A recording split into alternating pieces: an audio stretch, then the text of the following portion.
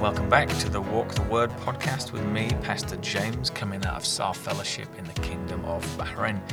We're working through Genesis one chapter a week, and today we get to Genesis chapter 14, where we see Abraham rescue Lot and this mysterious Priest-King Melchizedek. As with every week, if you've not read Genesis 14, do go ahead and press pause on this podcast, read Genesis 14, and we'll come back together as we seek to know and grow in God's Word together.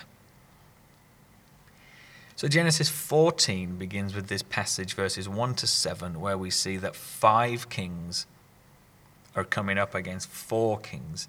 So there's going to be a battle. We read in verse 4, 12 years they had served Chedorlaomer, but in the 13th year they rebelled. And so I've read there are archaeological discoveries that have confirmed these kind of rebellions and the ensuing battles.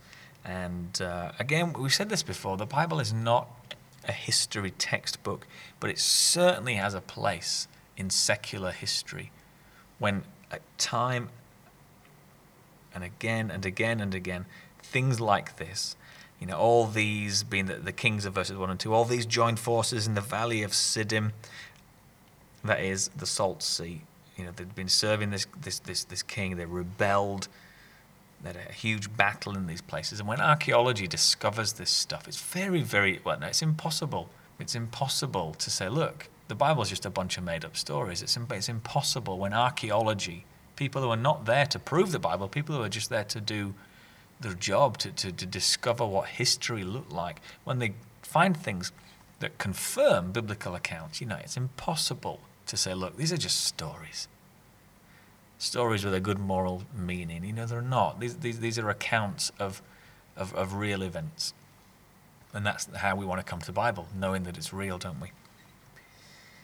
And as we continue down into to verse 8, we see then the king of Sodom, the king of Gomorrah, the king of Admah, the king of Zeboim, the king of Bela, that is Zoar, went out and they joined battle in the valley of Siddim with the king of Elam, the king of Goim, the king of Shinar, the king of Elasar, 4 kings against 5. So we've got this battle, 9 different kingdoms. It must have been a huge coming together of people. And verse 10, now the valley of Siddim was full of bitumen pits. That's pits full of black, sticky, tar-like stuff on the floor. And so the battle's raging, and we read in verse 12. Verse 11, so the enemy took all the possessions of Sodom and Gomorrah and all their provisions and went their way. They also took Lot, son of Abram's brother, who was dwelling in Sodom, and his possessions, and went their way. And I read this week,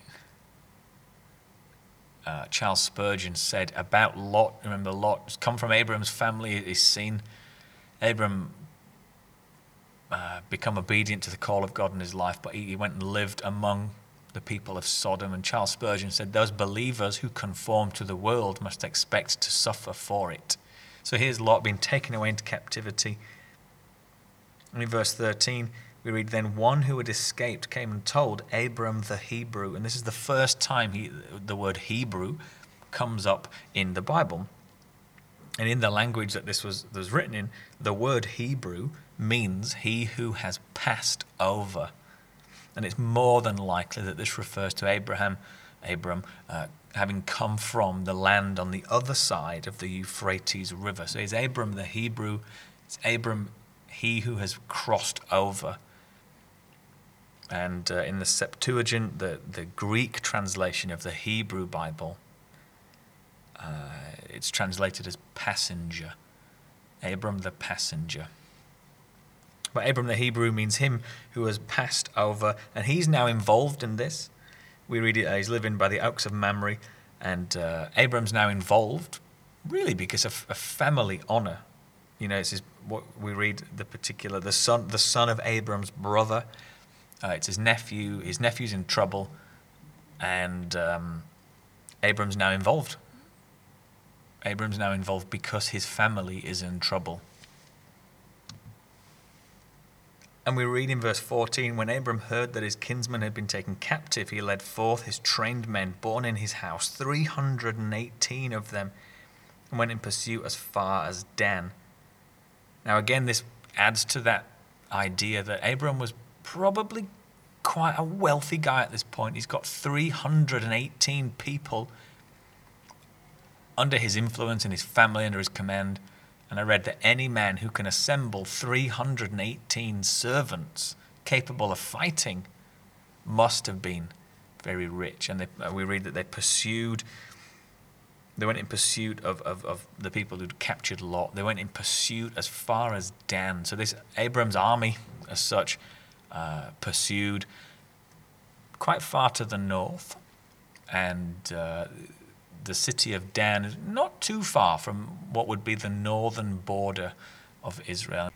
And again, archaeology comes in here, and I read that the gates of the city of Dan from Abram's time have been discovered by archaeologists, and now you can view them as they're part of a national park in Israel. And again, just the archaeological truth to the Bible, the real world, secular truth. These things have been found. So it's impossible to say, look, these are just made up stories. These happened in real places with real people at a real point in time. So there's Abram, he's pursuing this group of kingdoms who've captured Lot and all Lot's possessions. And we read in verse 15 that Abram is quite a clever guy militarily. He divided his forces against them by night and his servants and defeated them, pursued them to Hobah, north of Damascus. Then he brought back all the possessions and also brought back his kinsman Lot with his possessions and the women and the people. So Abram here then becomes a kinsman redeemer. He becomes somebody in the likeness of Lot who went and rescued Lot from captivity and gave him back all that he had before. And if you think kinsman redeemer, you've maybe heard this term to describe Jesus taking on humanity so he can be our kinsman. He can redeem us from the life of sin, the life of shame, the life of trouble. And we think Abraham was courageous and brave and pursued the enemy, defeated the enemy and rescued Lot. When he took back everything that the enemy had taken. And what a great picture this is of what Jesus does for us as our kinsman redeemer. Now as we continue then, this passage is equally as interesting as it is confusing. Abraham and Melchizedek. This is a kind of mysterious guy. We read about him in Hebrews. We read about him, or we read around him in Psalm 110 as well. And basically we've got no idea who he is, where he came from, how he came to be here, but he is here. So we read in verse 17, after his return from the defeat of Chedorlaomer and the kings who were with him, the king of Sodom went out to meet him at the valley of Shavah, that is the king's valley. And Melchizedek, king of Salem, brought out bread and wine. He was priest of God Most High. Salem means righteousness, and it's where the name for Jerusalem comes from. And then Melchizedek blessed him and said, "Blessed be Abram by God Most High, possessor of heaven and earth." Or maybe your Bible says creator of heaven and earth. "And blessed be God Most High, who has delivered your enemies into your hand." And here we see the dual role of a priest, those who stand before God and the people. We see that they bless the people on behalf of God, and that they also model the fact that we should be blessing God. Think about that wonderful worship song, 10,000 Reasons, and the psalm that it comes from. You think, bless the Lord, O my soul. It is right to give worship and to ascribe glory to God. So here's Melchizedek bringing out bread and wine. Wonderful preview and a picture of communion and the body and the blood broken and shed for us. And as a result of this, Abraham gives him a tenth of everything, and that's a tenth of his assets, not a tenth of his monthly income. He gives a tenth of all he has to Melchizedek. And he also changes his vocabulary.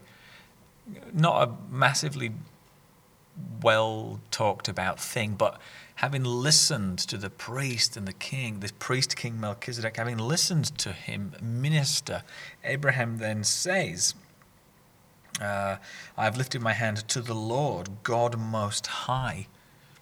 It's not the main point of the passage, but we do see that Abraham changes his vocabulary and starts to use the words which Melchizedek uses to bless and to talk about God. And this lifted my hand comes in the context of Abraham made a vow that he's not going to take anything.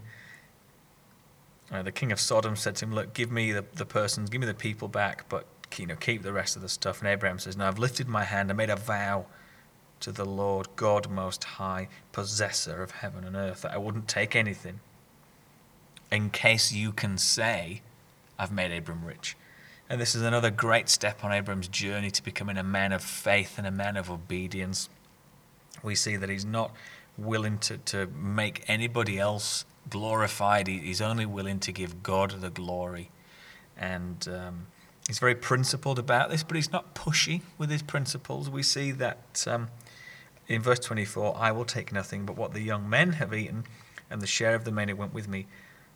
Let Aner, Eshol, and Mamre take their share. So look, I'm very principled. I'm going to do what I know is right by God, what I have vowed and what I have said to God that I will do. But everybody else can make their own decision. So he's very, very principled in the face of a wonderful offer from the king of Sodom.